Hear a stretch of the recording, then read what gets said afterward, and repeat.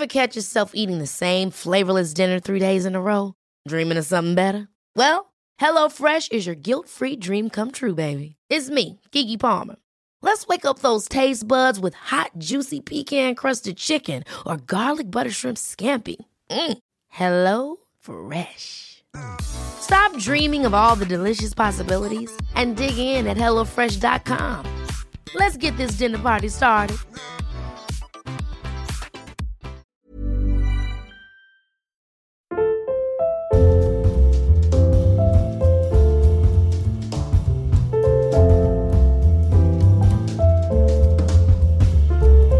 Hei Sulivei, tervetuloa perjantain parhaat podcastiin. Täällä Noora K. Ja Noora H. Tässä täynnä virtaa. Kiitos valon. Okei, joo, kerro lisää. Mä tarviin sitä virtaa vähän nyt. Mulla ei ole selvästi mulle ihan tarpeeksi valoa vielä. Mä oon siis löytänyt mun sisäisen tammikuu-fanin. Okei, sellainen löytyi. Siis sellainen on olemassa. Sellainen on olemassa. Se oli tosi pieni ja se oli jossain tosi piilossa, mutta nyt se on löytynyt.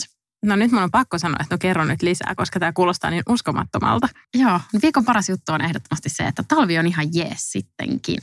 En ole ikinä ollut mikään semmoinen megalomaaninen talvenvihaaja, mutta ei ole kyllä myöskään ollut suosikki vuoden aikojani, mutta nyt mä oon aika innoissani tästä. Mulla on jotenkin semmoinen tosi puhdas ja raikas olo kaikesta lisääntyvästä valosta ja lumesta ja lumen vaimentamista äänistä ja sellainen ihana olo.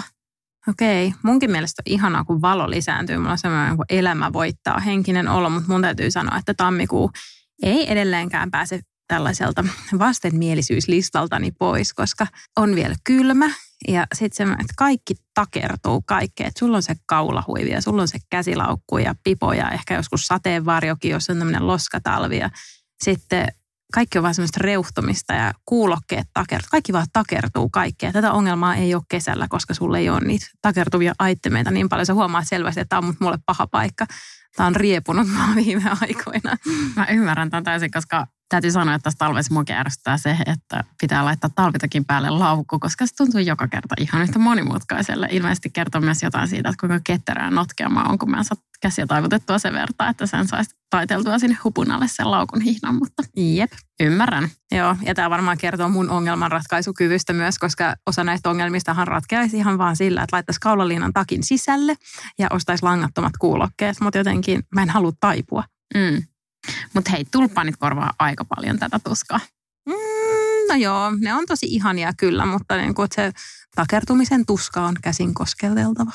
Mä uskoisin, että hän pätee tämä the struggle is real. Kyllä. Hei, mikäs on sun viikon paras ravintola? Te olette käynyt ulkona syömässä. Me ollaan käyty ulkona syömässä jo ihan uudessa paikassa. Me ei hirveästi syödä ulkona. Minä ja tyttö ehkä joskus sun kanssa ja näin, mutta perheenä niin se on selvästi ollut tämmöinen niin kuin iso muutos lapsen tulon myötä. Että ennen syötiin tosi paljon mun miehen kanssa ulkona, mutta nykyään aika harvoin tulee lähdettyä. Mutta nyt me tavattiin meidän yksiä ystäviä ja käytiin kokeilemassa semmoista kuin Fat Lizard Otaniemessä, mikä oli siitä kiva, että sinne pääsi metrolla. No ei siltä, että me oltaisiin menty metrolla. Mä tässä ystävällisesti tarjoan tätä mahdollisuutta metroa käyttäville kuulijoille ihan siihen oven eteen. Ja kiva, avara, valoisa ja tilava paikka, että helppo mennä lasten kanssa, jos on niin pieni, että haluaa ottaa rattaatkin mukaan. Rattaatkin mahtuu sinne. Oli runsaasti syöttötuoleja ja lapsille tuotiin heti puuvärejä ja piirustuskamoja. Se on mun mielestä jotenkin semmoinen, mitä tänä päivänä arvostan ihan hirveän paljon, että se on pieni suuri asia, että huomioidaan lapset ja sitten siellä oli vielä semmoinen tilanne, että oli aika paljon ihmisiä ja yksi tästä meidän seurueesta tilasi pizzaa ja sitten tämä tarjoilija sanoi, että hei, että niin kuin pizzajonossa saattaa mennä aika kauankin, että saattaa mennä jopa puolisen tuntia, että hän voi yrittää katsoa, että niin kuin pystytäänkö tälle asialle tekemään mitään, mutta että mitä jos, että tuodaanko lasten ruuat kuitenkin ensin, että se on niin kuin tyli saman tien. Sitten mä olin, no kiitos kyllä. Loppujen lopuksi hän nyt järjesti silleen, että se pizzakin tuli sitten samaan aikaan seuraajan muiden ruokien kanssa, mutta semmoinen yleinen huomaavaisuus, niin se lämmittää mieltä. Eli suositus siitä. Siinä on sellainen perushyvä lista, että paljon suosikkeja ja varmasti löytyy jokaiselle jotakin. Ja sitten jos haluaa tämmöistä erikoisuutta kokeilla, niin tämähän on tämmöinen sirkkaravintola myös. Että söittekö te sirkkoja? No ei. Tunnet sä meitä? Mä ajattelin, että jos te rohkaistuitte kokeilemaan. Joo, ei meidän konservatiivinen perhe kyllä syönyt sirkkoja, mutta jos nyt joku on sellainen, joka haluaa niitä kokeilla, niin sieltä löytyy. Ja niitä oli silleen siis tosi monen eri annokseen vielä, että ei ole mikään vaan sinne yksi lautasellinen sirkkoja, vaan siis hyvin monipuolisesti niitä tarjolla. Oliko se joku semmoinen vitriini, missä ne sirkat sitten hengaili ja sieltä ne käytiin nappaamassa niin kuin hummerit tai muut? En ainakaan huomannut, että täytyy sanoa, että mä olisin varmaan huomannut, jos semmoinen olisi ollut, koska mulla olisi tullut sellainen välitön flashback-ahdistus mun teinivuosiin, kun mä asuin vielä kotona. Jostain syystä, siis mun sisko sai kaikki tälle, anteeksi nyt vaan, mutta inhottavimmat lemmikit. Mun siskolla oli erilaisia liskoja ja sitten sillä oli sellainen nyrkin kokoinen karvanen hämähäkki. Ja siis mähän koen tästä suurta katkeruutta, koska mä olin silleen, äiti ja isi, voisiko mä saada pupun? Mä en saanut pupun. Koska joku sun siskon lemmikeistä olisi voinut ehkä syödä sen pupun. Ehkä. No joo, se siitä, mutta siis osa näistä liskoista söi sitten sirkkoja. Niitä eläviä sirkkoja säilytettiin meilläkin sitten semmoisissa rasioissa näille liskoille ruuiksi. Ja ne siritti liksom faan. Ja jotenkin, tiedätkö kun yön pimeinä tunteina tulee semmoinen sirkkojen siritys, ei semmoinen, että sä oot jossain ihanassa etelän yössä, vaan semmoinen, että sulla tulee semmoinen olo, että niitä on joka paikassa. Ja mä pystyn vieläkin kuvittelemaan sen ahdistuksen, kun musta tuntuu siltä, että mä en voinut avata edes muropakettia, kun musta tuntuu, että sieltä tulee taas sirkkoja vaan joka puolelta. Joo, että uskon, että sirkkaterrarion olisin kyllä huomannut. Okei. Hyvä. Kiitos hei tästä vinkistä. Me taidetaan ottaa tämä kokeilu. Mutta ennen kuin mennään seuraavaan, niin mun pitää kysyä, että jos te ette syö niin kuin ulkona hirveästi yhdessä, niin ootteko te aina miettinyt etukäteen ne ruuat, mitä te tuutte esimerkiksi viikonloppuna syömään ja käyneet kaupassa ja hoitaneet? No ei todellakaan.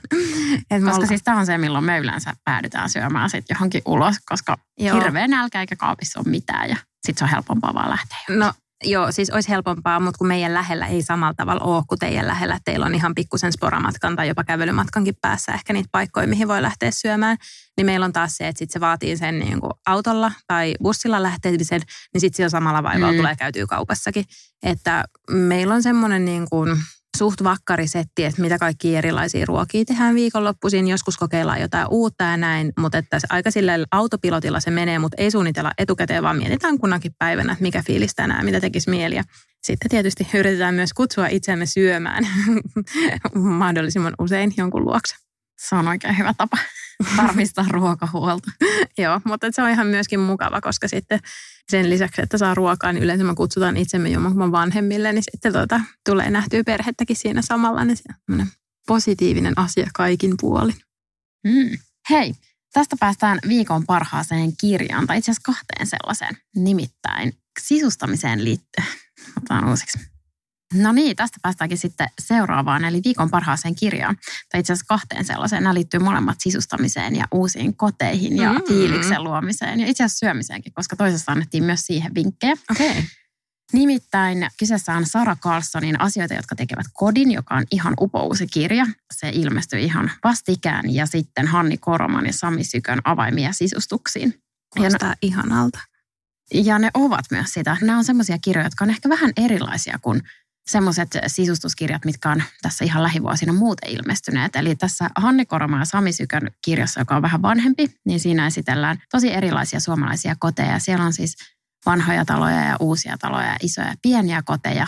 Ja sisustus ei ole ehkä sitä ihan tyypillistä suomalaista semmoista tosi modernia ja pelkistettyä, mitä on yleensä totuttu näkemään, vaan siellä on käytetty erilaisia värejä ja annetaan ihania vinkkejä siihen, että jos sä ostat esimerkiksi uuden asunnon, niin ei tarvitse koko keittiö räjäyttää, vaan kerrotaan, että miten sä voit entisöidä niitä vanhoja kaappeja osaksi kivoja kokonaisuuksia ja millä tavalla valita seinien värit ja ottaa huomioon esimerkiksi ikkunasta avautuva luonto ja valita ne värit sen mukaan. Aivan ihana kirja. Ai, ihana, onpa kiva. Mä ehdottomasti pyydän sua lainaamaan sitä.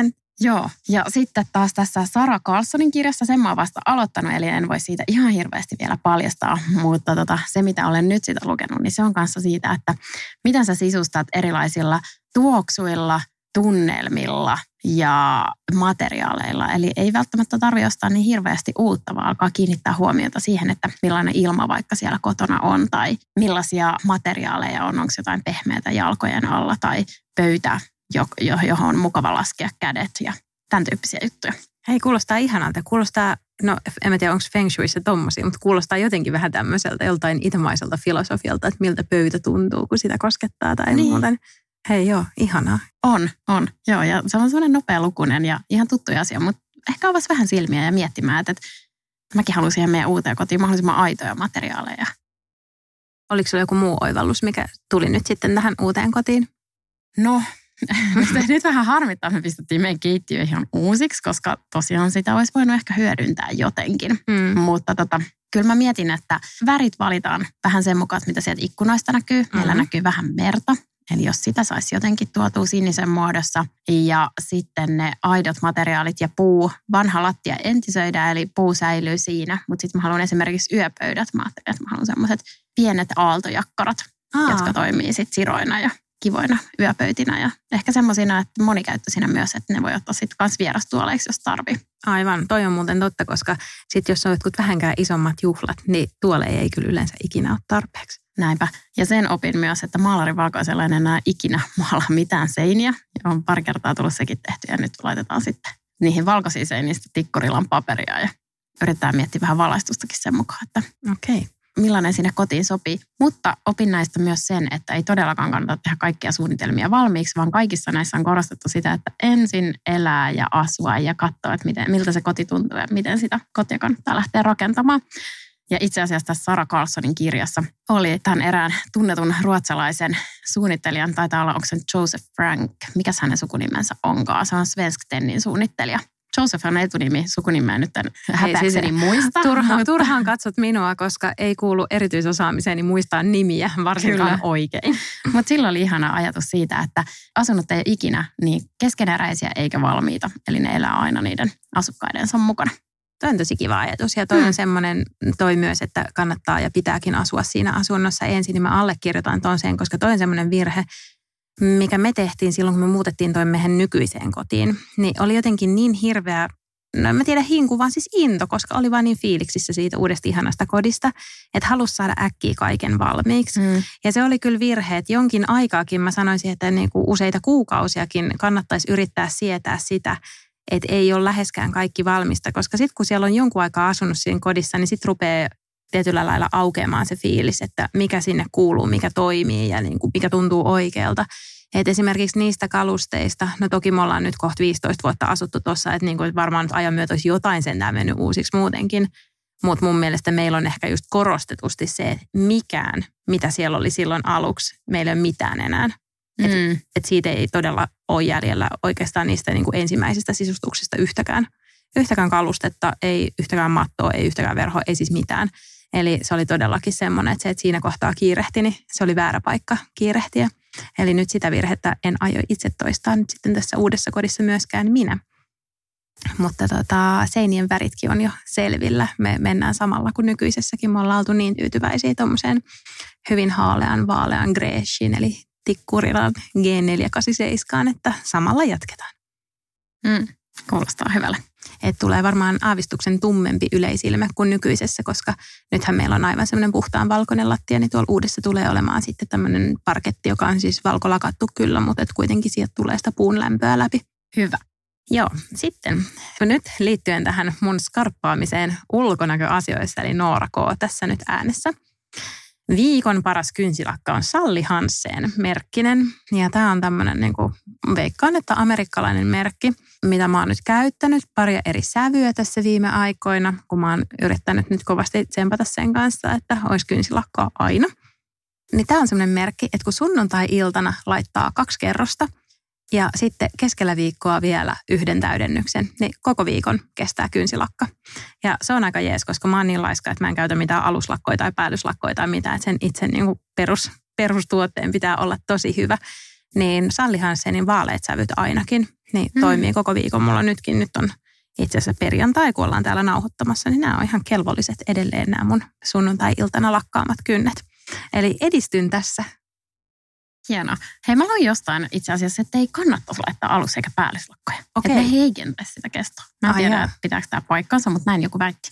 Ehkä se on kynsilakkateollisuuden salaliitto. Niin, kaikkea meille myydään.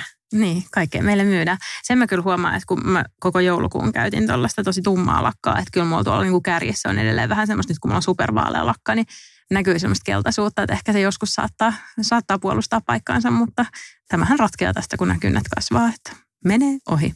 Mistä tuli muuten mieleen, että mä kuuntelin Ebbaa ja Emilia ja ymmärsinkö mä oikein, että Emilia oli ollut kynsilakkalakossa nyt kuukausit tolkulla.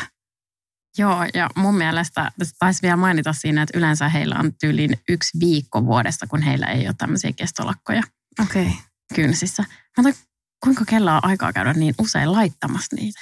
Mutta sitten jos sä jotkut tommoset kestolakkahommelit, niin eikö ne kestä kuitenkin viikkokausia, että ei siellä tarvitse joka viikko laiteta. Mutta joo, siis anyway, jos itse suuri saavutus käydä 2 kertaa vuodessa kampaajalla, niin se, että kävisi edes kerran kuukaudessa jossain, niin oi. Viikon paras Instatili on sitten taas jotain ihan muuta. Nollahukka. Se on itse asiassa tavallaan kuin pieni blogi Instagramissa. Okei. Se on ihana. Eli siis perustuu tähän tämmöiseen Nollahukka-kirjaan, jonka tämä toinen näistä Instagram-tilin pitäjistä on ilmeisesti kirjoittanut. Ja sitten he pitää tätä yhdessä.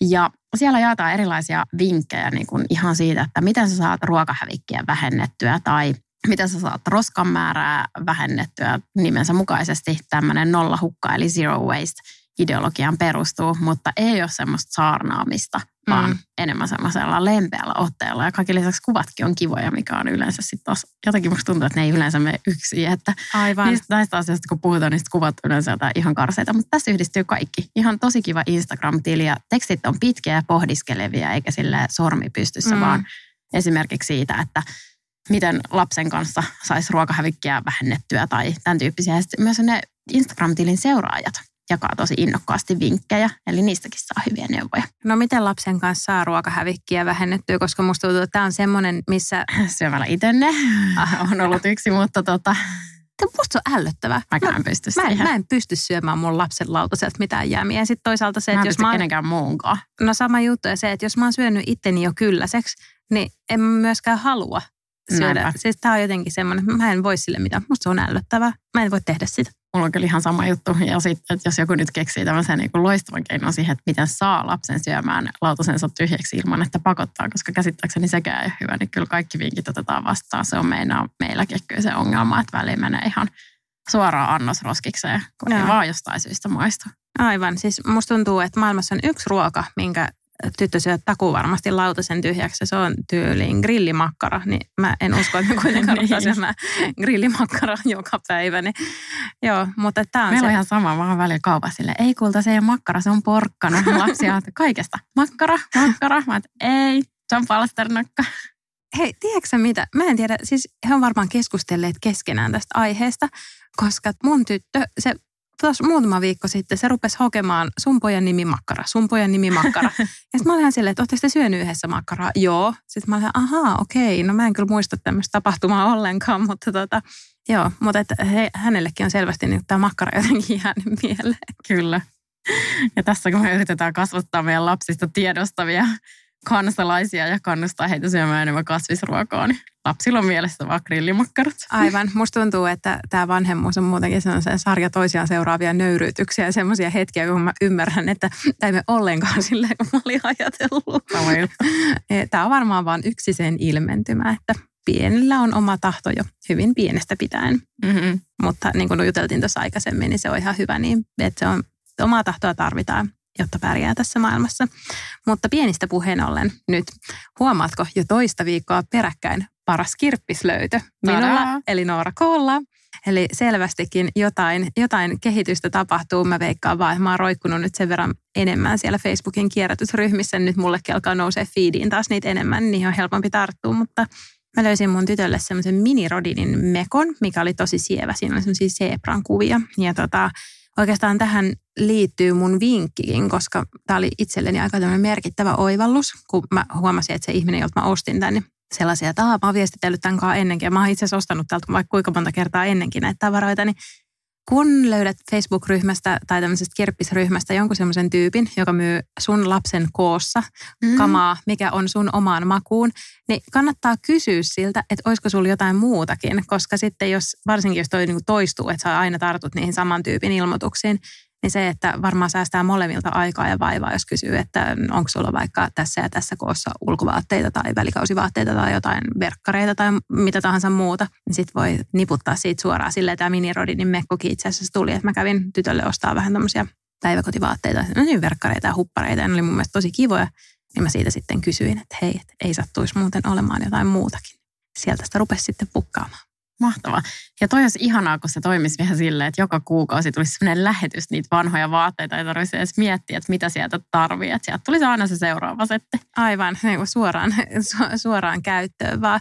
Mä just mietin, että aika monet vaatteet varmaan siirtyisikin tolle. Musta tuntuu, että kun sukkikset ja sukat tietty kuluu ja ehkä semmoiset perustrikotkin kuluu, että ne ei ihan loputtomiin siirry sitten eteenpäin. Mutta kaikki muut vaatteet, niin ei ne kuitenkaan niinku sitä yhtä kokoa niin kauaa käytä, niin ulkovaatteet tietty kuluu kanssa.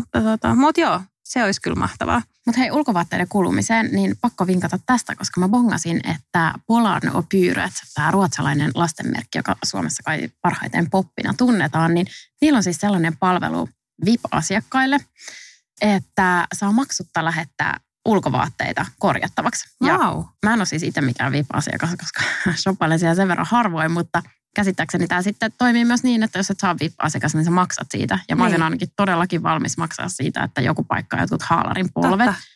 Koska tämmöisenä uusavuttomana ihmisenä, niin mä en todellakaan osaa itse niitä korjata. En minäkään kyllä. Mutta joo, onpa hyvä idea. Ja mun mielestä niillä oli niiden nettisivuillakin sellainen, että sitten sinne voisi lähettää niitä vanhoja popivaatteita myyntiin ja itse kanssa sit ostaa sieltä käytettynä niitä. Tosi hauskaa. Oh. Ja ajan henkeen sopivaa myös. Kyllä. No taas ne ruotsalaiset osaa. No kyllä ne osaa. On ne hyviä. On ne hyviä. Oh. Ei maha mitään. Mutta hei, kyllä suomalaisetkin osaa, koska mun viikon paras sarjavinkkaus on suomalainen sarja. Ivalo, Elisa Viihteessä. Ihan sika hyvä.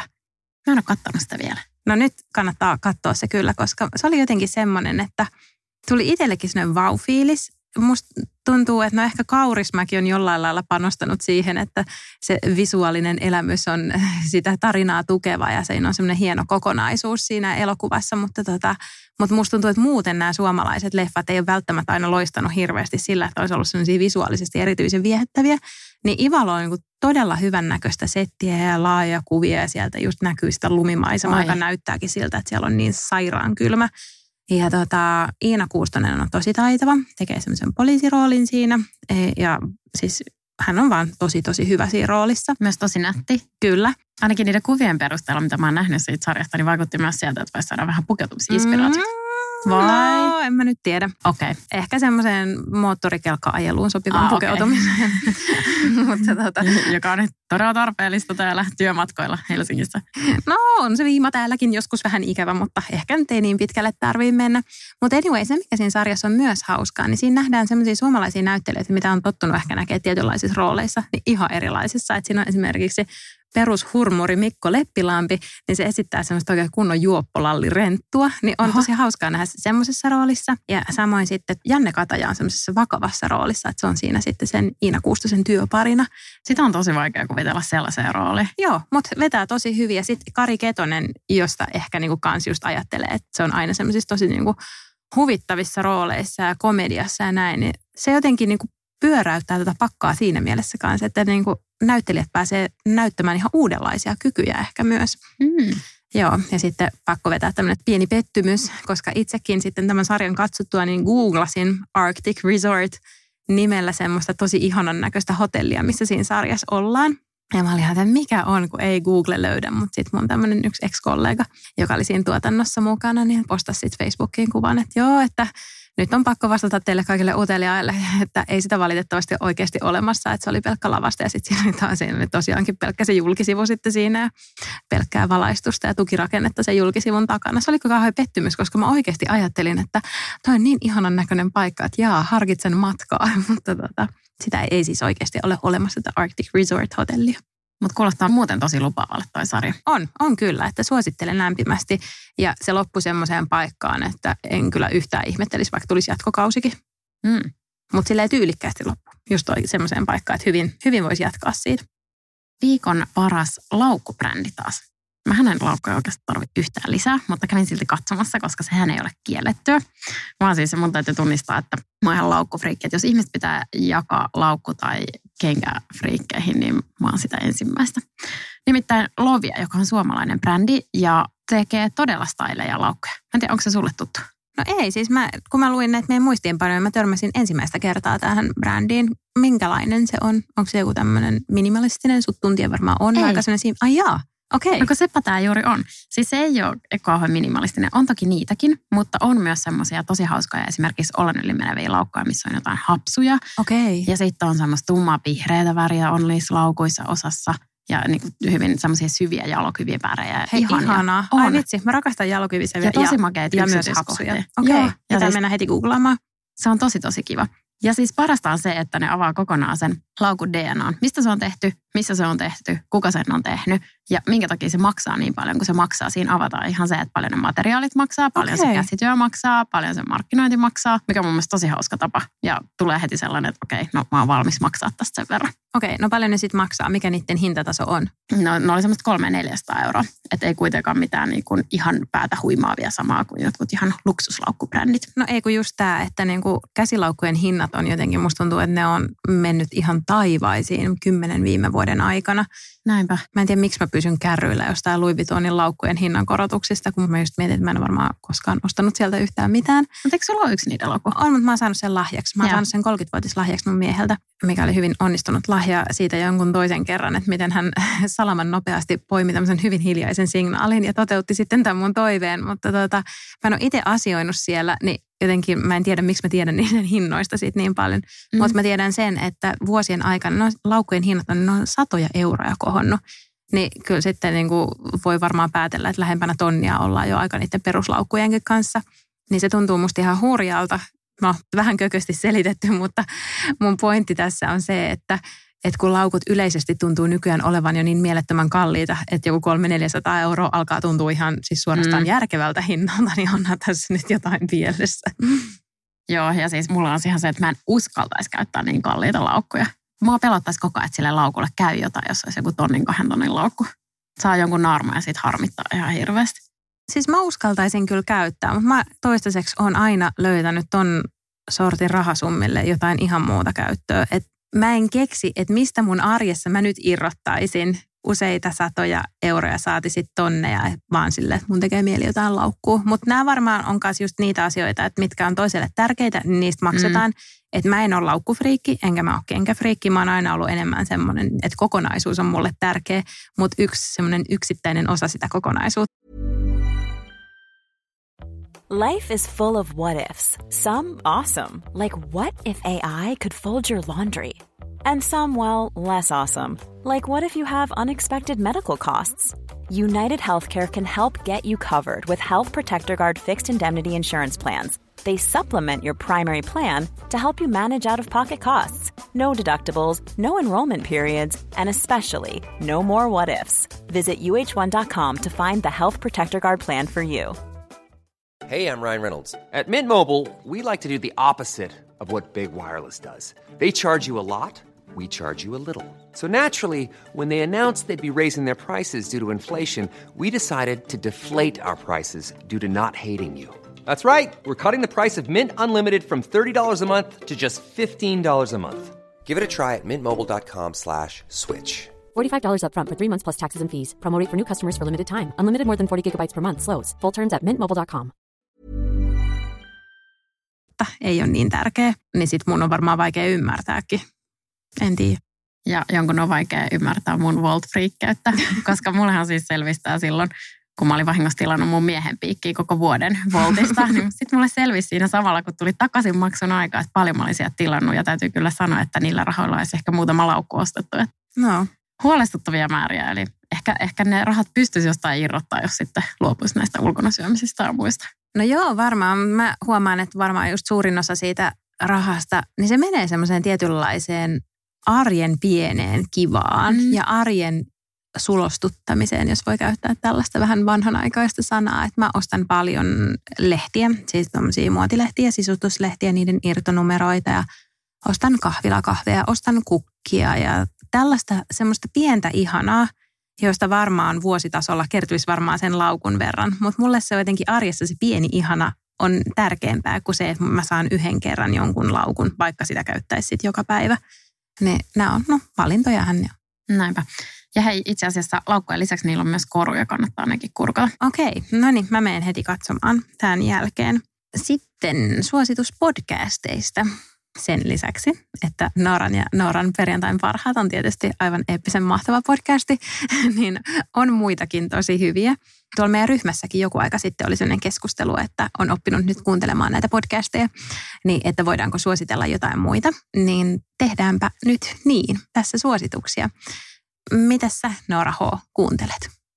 Suomalaisista mä oon kuunnellut semmoista kuin No Filter. Siinä on Viena K. ja Mustarttu.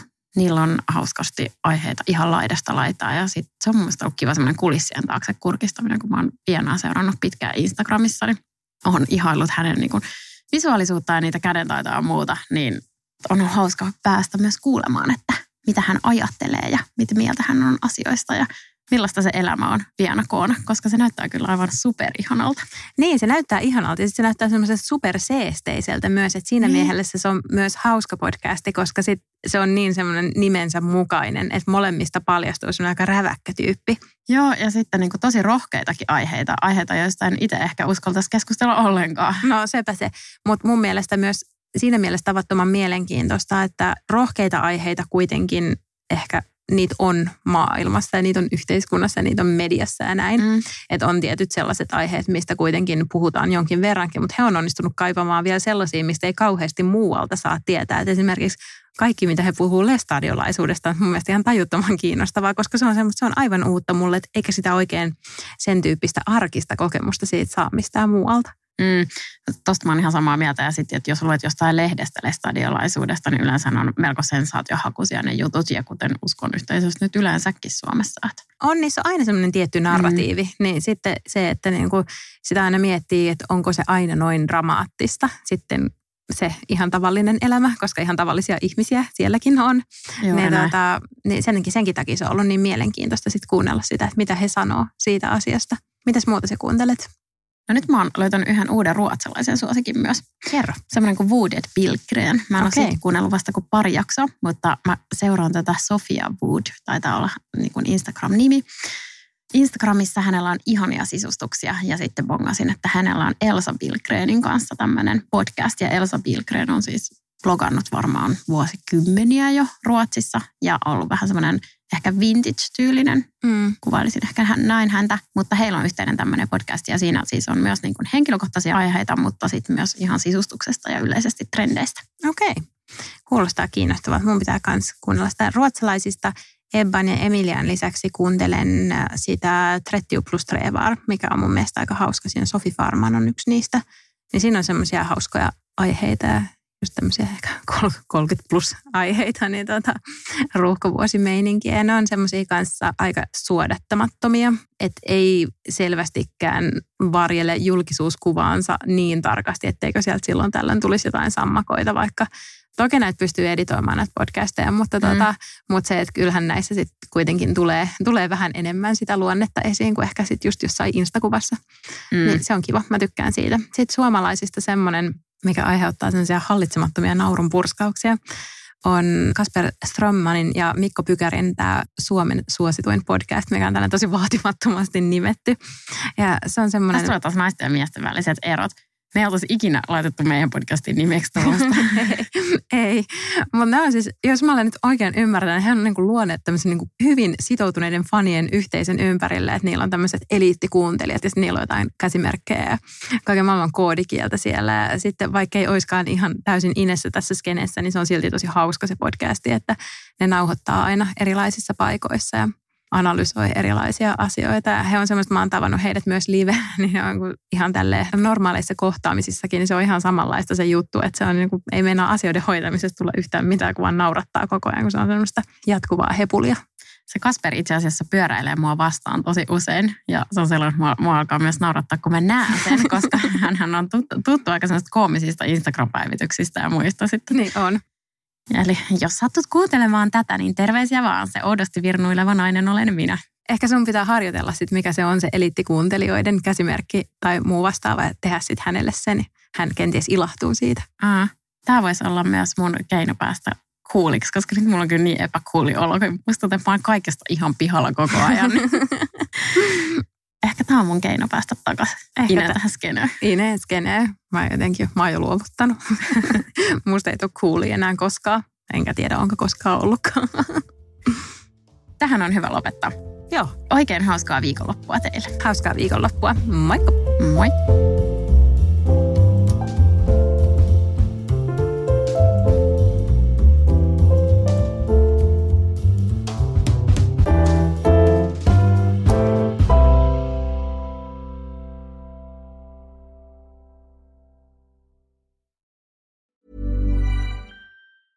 Hey, it's Paige DeSorbo from Giggly Squad. High quality fashion without the price tag. Say hello to Quince.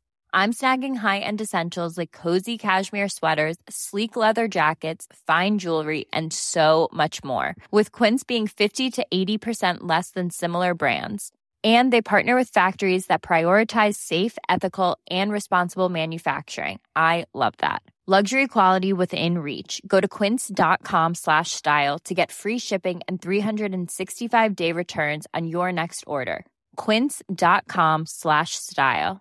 Ever catch yourself eating the same flavorless dinner 3 days in a row? Dreaming of something better? Well, HelloFresh is your guilt-free dream come true, baby. It's me, Keke Palmer. Let's wake up those taste buds with hot, juicy pecan-crusted chicken or garlic butter shrimp scampi.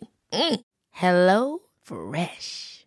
Stop dreaming of all the delicious possibilities and dig in at HelloFresh.com. Let's get this dinner party started.